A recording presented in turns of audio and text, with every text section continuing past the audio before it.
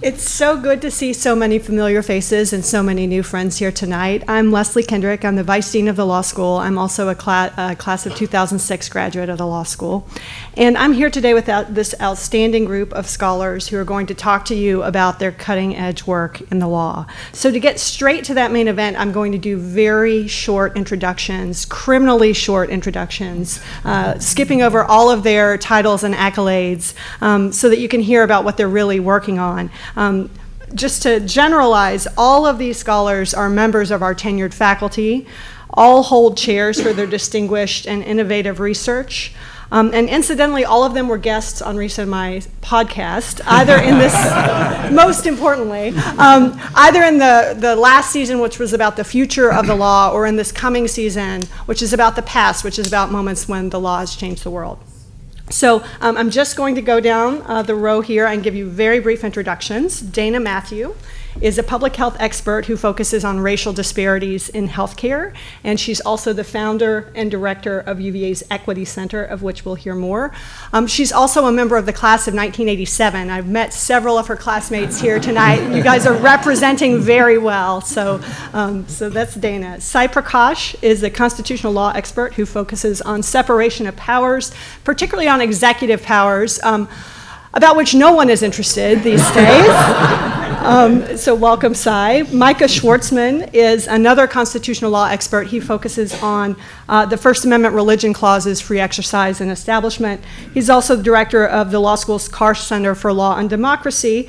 He's also a law school class of 05 grad, and also my spouse, which I feel is material. And I should note, although this is actually really, this is a rare chance for us to get to talk about work, because usually we're around 3 small children and we don't ever get to hear about each other's projects. And Ashley Deeks is an expert in international law, national security, intelligence, and the laws of war. George Geis is an expert in corporate law and finance and is director of the John W. Glenn Jr. Law and Business Program. So welcome to all of you. Thank you. And I'm going to ask them questions about their work, and those questions are going to talk a little bit about what they're working on. You all can pick that up however you want and take it wherever you want, but you guys will hear a little bit more. If there are other things that you want to ask questions about at the end, please feel free.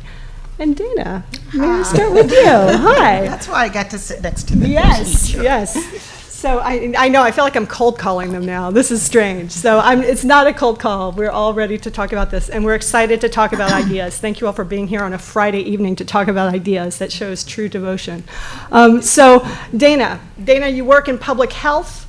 Your book, Just Medicine, A Cure for Racial Inequality in American Healthcare, examined racial disparities in healthcare. You focus on a variety of public health disparities, and particularly focusing on healthcare delivery and housing as factors in public health.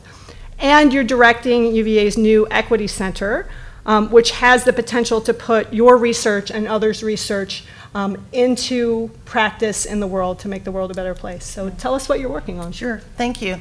And thanks for wanting to hear what I'm working on, because I love talking about it, and probably you'll have to nudge me to tell me when to stop. Fair enough, fair enough. I get the privilege of working on the world's greatest challenge, quite frankly, which I believe is inequality. I think entirely all of the problems that we are facing in certainly health, in education, in housing, in every area that we call in health the social determinants of health, has to do with inequality. Empirically, it is related to, and the reason I love doing health in particular, it's related to something measurable that shows us how badly we are suffering in inequality in real quantitative terms.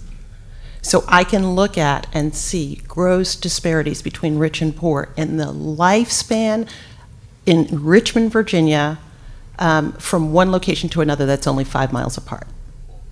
Right? So if you live in Gilpin Court and you live in Westover Hills, you have a 20-year difference between those two locations in your lifespan. That's inequality. Moreover, I like to look at what the law can do to solve those inequality problems. And that's one of the really fabulous things about teaching law and teaching here at UVA. That is that we're solution-oriented. So we don't just identify the problems, but we look for ways to solve them. The new Equity Center, which I have the privilege of leading, is just that kind of solution, where the University of Virginia will take its resources and tackle some of the greatest inequality in our midst. Hopefully we'll do that in a way that others in the country will follow. So many are looking to Charlottesville, quite frankly, because we dealt with one of the manifestations of inequality. We saw it explode in 2017. And if you want me to talk longer, I'll say that was a manifestation of the fact that we live apart, we live unequally, we don't understand one another. However, here at UVA, the Equity Center is going to show other institutions how, by putting our rich resources back into the community to help close achievement gaps in education, to help close performance gaps in job and wage acquisition, to help close the gaps that led to August 11th and 12th, we can show how, without a congressional mandate, without a presidential executive order, reparations can be done by educational institutions around the world. So if we look at our purpose as a law school, if we look at our purpose as the University of Virginia, it says we will serve the Commonwealth, the nation, and the world. And we will serve it in a way that public education and nothing else can serve. We can bring our resources in knowledge, in service, to solve these great problems, inequity, inequality, to stand with people who are struggling to remove those inequities, and that's what the Equity Center will do. So I think I get to work on the biggest problems that there are, using the best tools that there are available to solve those problems. That's what I'm working on. Thank you. So, Cy, you focus on executive power, presidential powers. You have a 2015 book, Imperial from the Beginning, The Constitution of the Original Executive, which examined the powers of the presidency as they were understood at the time of the founding.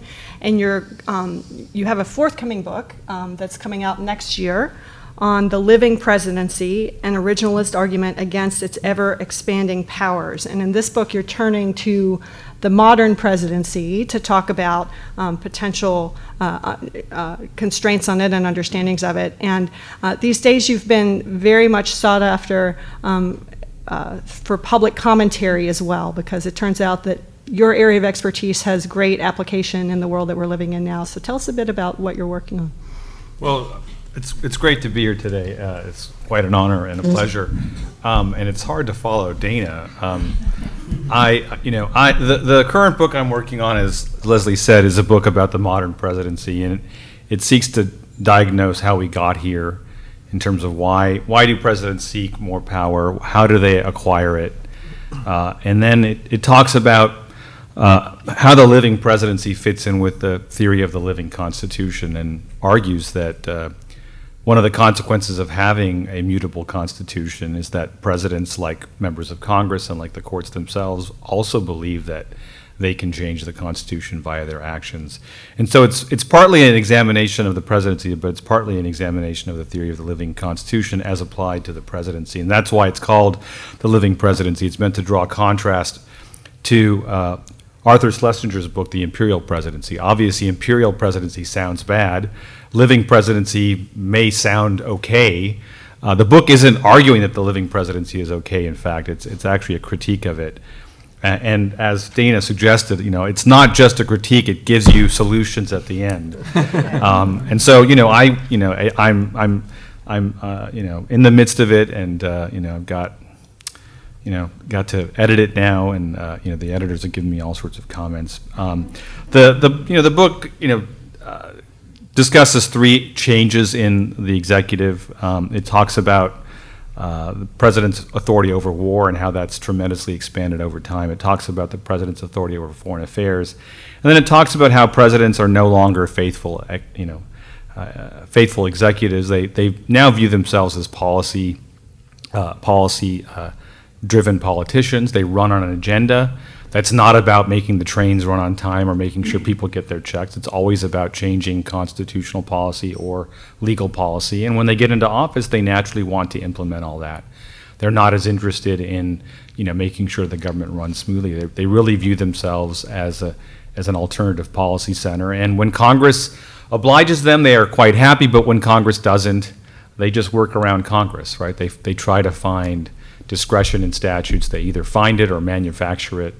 And presidents of both parties do this. It's a bipartisan problem. I know that many people think, it's this sort of president that's been doing these sorts of things, but in fact, every modern president has been doing this because they feel a compulsion to satisfy the public's desires and their campaign promises. People expect presidents to be men and women of action, and presidents naturally try to fulfill that desire. So there aren't any villains in the book. Basically, everybody is part of the problem, and I'll stop there. There's enough blame to go around. That's right.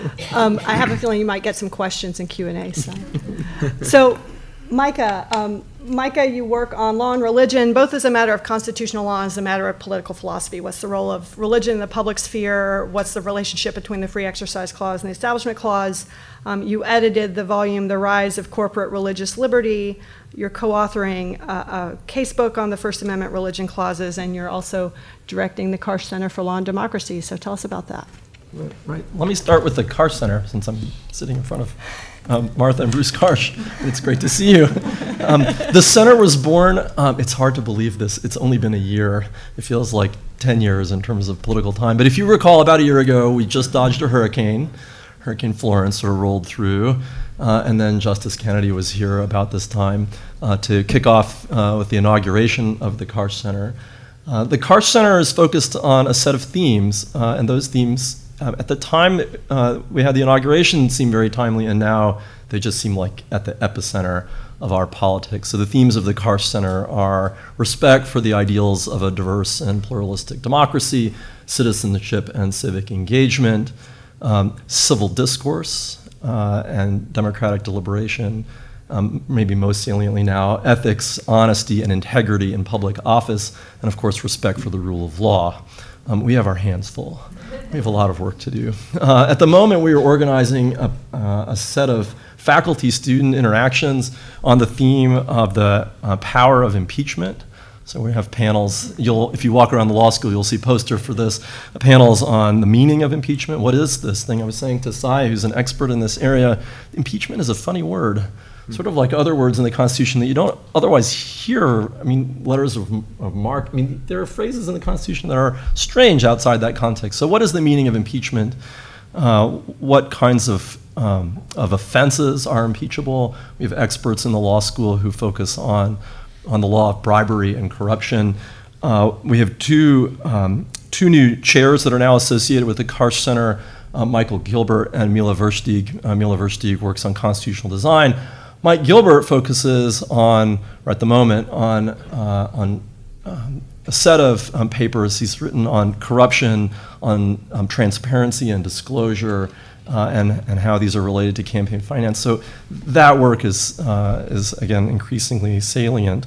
So the Karsh Center has a lot of programming that's ongoing, and we have extended invitations to distinguished jurists who we hope will be joining us in the spring, and lots of planned programs going forward. We're very excited about the future of the center. Let me say a little bit about law and religion, which is what I do when I'm not working on the Karsh Center. There's just been a sea change in what's happening at the court in matters involving religious freedom. And I think about matters of religious freedom in two aspects. One has to do with free exercise of religion, where the central issues are to what extent should courts grant religious exemptions from laws. And here are the main issues you might see in the papers and the headlines are, to what extent can corporations and nonprofits be exempt from requirements to pay for contraception? This is the Hobby Lobby case that you might have heard of. A second area which is getting a lot of attention when it comes to religious exemptions has to do with the conflict between civil rights and LGBT rights. So we see cases involving wedding vendors. You might have heard of Masterpiece Cake Shop, which is a case out of Denver, Colorado, that the court decided last year. Leslie and I wrote our first article together in the Harvard Law Review. Harvard Law Review asked her to write a piece on this case. And at the time, it was framed as a free speech case, which is Leslie's expertise. And when we heard the oral argument, we thought, this is going to be a religion case. So I said, Leslie, you might need some help. And that way I get Yes. I get a Harvard Law Review article out of it, and that's great. Every chance I get, right? So there are these deep and difficult questions about to what extent should we grant accommodations. And when you grant accommodations, sometimes that imposes costs on other people. If you give a baker in Colorado an exemption from a civil rights law, somebody might be turned away, might not receive services in the market. Those exemptions may generate harms to those people, dignitary harms and material harms, and we have to think about how to balance religious freedom and equal citizenship in that context. The other place, and I'll just say this and then I'll stop, the other place where we're seeing changes is with respect to how the state can financially and symbolically support religion. And there have been major changes in the last couple of years in this regard. Most recently, the court upheld in the Bladensburg Cross case state ownership of a 40-foot tall cross in Bladensburg, Maryland, and leaves open a wide range of important questions about how the state can be linked to religion in various symbolic ways. But financially, symbolically, this court is now, with new personnel, reconfigured, and we expect to see significant changes, and much of my scholarship is focused on how to understand those changes and what to expect going forward. Thank you. And Ashley works on international law, national security, intelligence, the laws of war. And Ashley, you have a recent series of articles examining the relationship between artificial intelligence, machine learning, and national security, intelligence gathering, and the laws of war. I have to say, much of Ashley's research agenda is the stuff of my nightmares. Drones, killer robots. If you want to really stay up at night, talk to Ashley. But she's worked out some structural features that might give us all cause for concern when we might think about the marriage of artificial intelligence tools and the national security apparatus. And to explore that further, Ashley has a new book project with Oxford University Press focusing on this intersection between national security and technology. And Ashley, I wonder if you can just tell us more about that, possibly assuage my nightmares. Well, I guess I hope that the book, when you read it, does keep you up and not put you to sleep. So I'll try to keep that in mind as I'm writing it. So Leslie's right. The areas that I'm most interested in are international law, national security law, and increasingly the technology is sort of the third prong in the way in which technology is going to play a role in how we think about national security law and international law. So just to give you an example, in the national security space, one of the things I've consistently been interested in my writing is thinking about tools that extend beyond just Congress and the courts that can help check the executive and what it's doing inside what's a very classified space. And so one of the tools that I'm currently writing on, will hopefully feature into the book at some point, is thinking about the role of technology companies. Increasingly, having exposure to things that the government is doing behind the scrim of classification, for example, in the cyber context, and the ways in which technology companies might actually help check some of the potential problems that can arise when governments act without enough checks in the security space. In the international law space, as Leslie mentioned, I focused on things like the laws of armed conflict and the laws governing resort to force by states, when can they use force in other countries. And I got interested in thinking about the ways in which machine learning and artificial intelligence more generally might be tools that governments are going to turn to help them make faster, smarter decisions in this space, to try to manage the vast realms of data that we know that our government and other governments collect. So I wrote a series of papers thinking about how, for example, states might decide to use predictive algorithms to help figure out which detainees they have are most dangerous, or to help States might decide to use artificial intelligence tools to try to predict when other states might attack them. So where they might need to act in self-defense or even before the attack has occurred. So trying to think about whether international law is ready for these technological challenges, I think in the cyberspace raises comparable problems. So the book project that Leslie mentioned is really, I think, an intersection of all three of these areas of international law, national security law, and technology. I'm hoping it'll be called the double black box. And so what I have in mind there is the black box of national security law. We know how hard it is to feel confident that in a democracy that our government is acting responsibly in the classified space. And that's going to become increasingly complicated as the government in intelligence, in the military, resort to these algorithms, machine learning tools that often themselves are very opaque about how they operate. And why they are making the predictions that they're making. So the project is trying to think about how in a responsible democracy we should manage this, this double black box. And in the geopolitical settings that we're in today, especially with countries like Russia and China also competing in this space with fewer concerns about personal privacy and the collection of data, how are we going to maintain our integrity when we're going to face the challenges of those other countries ramping up in the military and intelligence space at a rapid speed?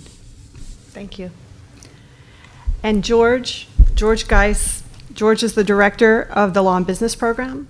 George works on corporate governance, shareholder litigation, and corporate finance.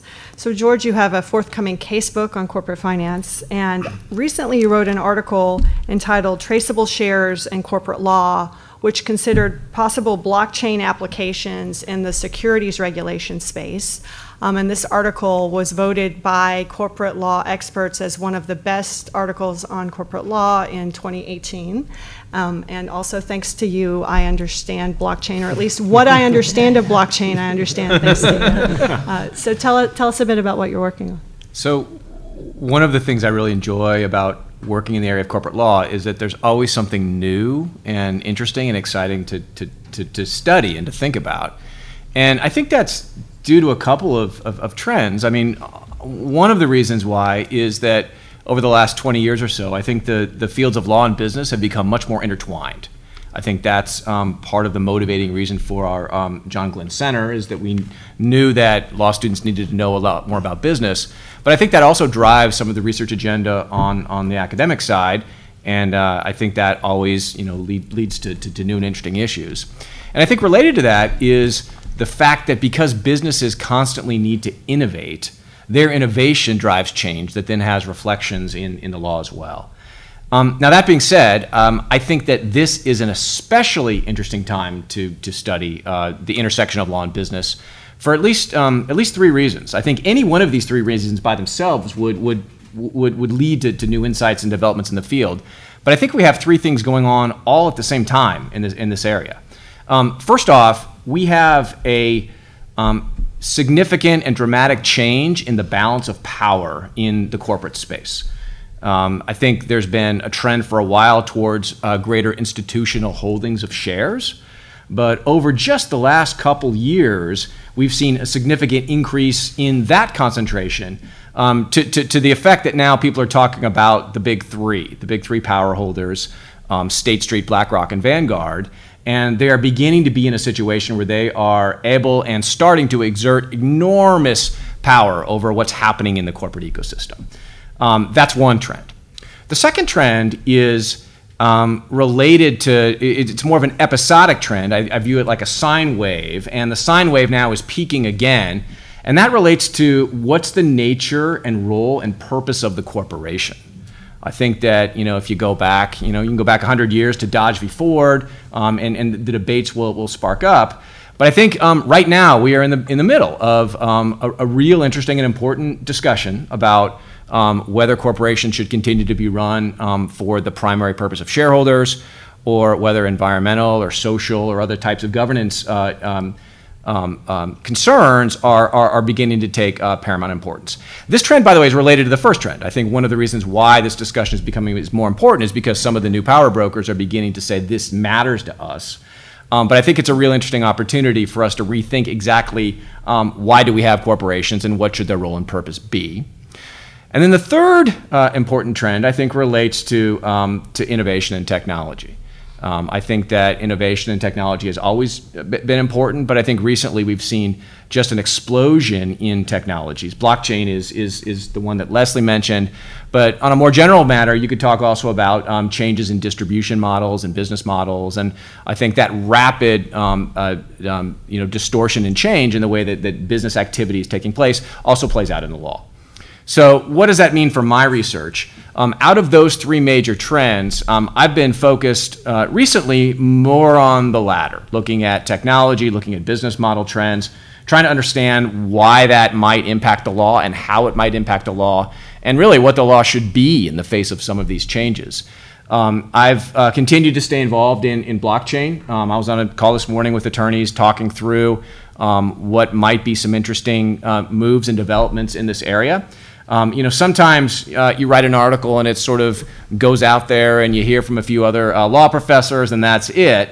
I was fortunate enough with this article that it actually caught some attention both on the academic side but also on the practitioner side. And I think a lot of people are very interested in what actually might happen to begin to allow more experimentations with new financial technology models.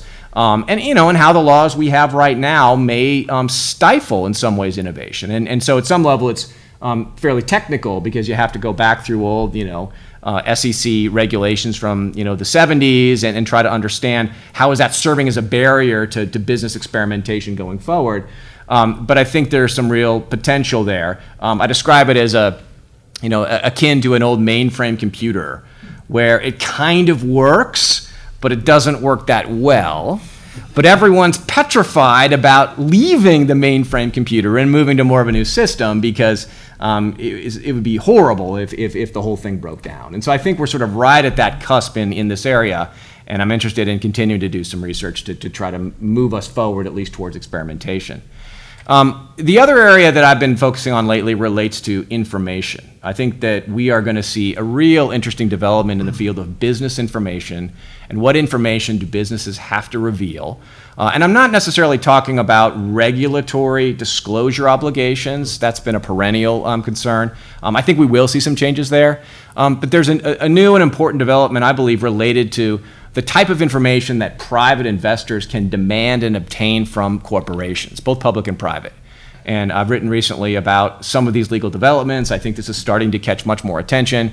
But I think we've only just begun to think about, as information becomes more powerful, what types of information should we be able to get and demand from our corporations? Under what conditions should we be able to have that information? And it connects to a lot of different areas. I mean, Ashley and I had a pretty interesting conversation just a couple of weeks ago talking about some of the interconnections between national security and companies and the possibility that information that might be disclosed to them in a confidential manner could nevertheless be obtained by a shareholder trying to assert some of these corporate rights. So I expect and predict that we will see a lot more interest in information battles in the corporate area. And more generally, I guess my third area of interest relates to what all of this might mean for corporate governance and especially for shareholder lawsuits as a mode of corporate governance. And so somewhere in the back of my mind, I think that the time is going to be right over the next year or two to begin to think more on a holistic book project, thinking about what really do we want shareholder litigation to accomplish, and is it still accomplishing what we think it's accomplishing in an era where so many of these trends are changing. That's so great. Thank you so much. So I could ask questions of these folks all day, but I think some of you might have questions you want to ask. So why don't I open the floor to see if anyone would like to ask any questions? Don't be shy. I have a question. Great. So there are lots of points of connectivity, and I guess I'm just wondering how often or how able the faculty has time to get together to talk and to explore different points of connection or to find ways where one person's research is informing somebody else's. I'm happy to respond to that. So I actually, one of the things that I think we've gotten better at in the past couple of years is making sure that each of the faculty knows what the other faculty is working on. We circulate papers to each other. There's a repository where we can find working papers. And so I saw something come around, and based on the title and the brief description of George's article, I thought, I have a question for him about, as I'm thinking about tech companies serving as secrecy checks, how will that fit into the story George was telling? So I just shot George an email, and we got together and chatted, and it was incredibly productive for me. And so I think there's a lot of opportunity to do that, just walking down the hall, asking Cy about sort of historical foreign policy question that I'm working on in an article. So I find it very, very easy, and one of the best things about being on this faculty is having these kind of fortuitous discoveries that there might be overlaps that aren't obvious from the fact that George does corporate law and I do international/national security law. I mean, related to that, I think, is the fact that it's very easy and comfortable to work here in the law school in the building in Charlottesville. I think everyone here on the panel has done visited another of the law school at some point in time. Not to disparage other law schools, but when you get into a large city environment with a tough commute, there can be days when you walk down the hall and there's just not a lot of people that are around. And I think Virginia is different because people like being here, and it's a very comfortable and easy place to work. And just bumping into somebody, even if you weren't planning to ask them about what they're working on, when that conversation sparks up, I think you can find some interesting connections. I just want to add one feature to that, or aspect of that. I agree with everything my colleagues on this panel have said, but I want to add the dimension of being a leader, the law school being a leader around campus. So the Equity Center that I've just described is actually made up of a leadership group of faculty from 7 different colleges around the university. So it's true, when I recently published an article called On Charlottesville, looking at how historic legal regulations created and established segregation patterns, which of course yield health outcomes today. My colleagues saw that I had done that, and several wrote to me here in the law school, but also several wrote to me around campus and said, I've got some interesting things having to do with building materials in the architectural space. And so now we're writing an article about Charlottesville's building material disparities and how they lead to health outcomes. And another might have said, actually, I'm looking at also from an environmental resilience space. And so I get to do a project with them looking at water quality in southern Albemarle as compared to rural Esmont and rural Scottsville. And On Charlottesville has reverberated across the campus. So it's true both in this building, but people around grounds, I'm not supposed to say campus, I haven't been here long enough. People around grounds look to us for leadership in those ways as well. And those conversations are very rich. I'd just add that, I think one of the themes that I hear here and resonates with my experience is we have a lot of both formal and informal structures that facilitate idea sharing and knowledge production. So on the formal side, I think some of these communications features that Ashley is talking about and Dana is talking about, where we utilize technology to make sure that each other has information about what we're working on. We also have a really robust workshop culture where faculty present at twice weekly workshops, and that's a mixture of outside faculty and our own faculty. We have a robust summer workshop that's all our own works in progress. And we have an incubator lunch series where if you're at the beginning of an idea, you haven't written the article yet, the description gets sent around to everybody. People sign up from all different disciplines within the law school, and you get a round table of 8 people who troubleshoot and talk through and contribute to your idea at a very early stage, which really does foster interdisciplinary work and work that brings together different areas of expertise within the law school. But I think on top of that, we have a culture of sharing and supporting each other and being a close-knit community, which maybe all these things help to foster that, but however it comes about, I think it's the one irreplaceable piece of all of this. What other questions? I feel like I saw another hand before. Yes? An open-ended question. We've heard about the scholarship. Let's talk about the students. How do the students here impact your scholarship and change your scholarship? That was one of my questions that I didn't get to ask. I'm so glad that you asked it. I'll take a stab. So I teach a class on church and state. I have 101 students. I only have 100 seats, but somehow I got an extra one. So I have 101 students. And I do something that most people who teach a class that size don't do, which is offer them a paper option.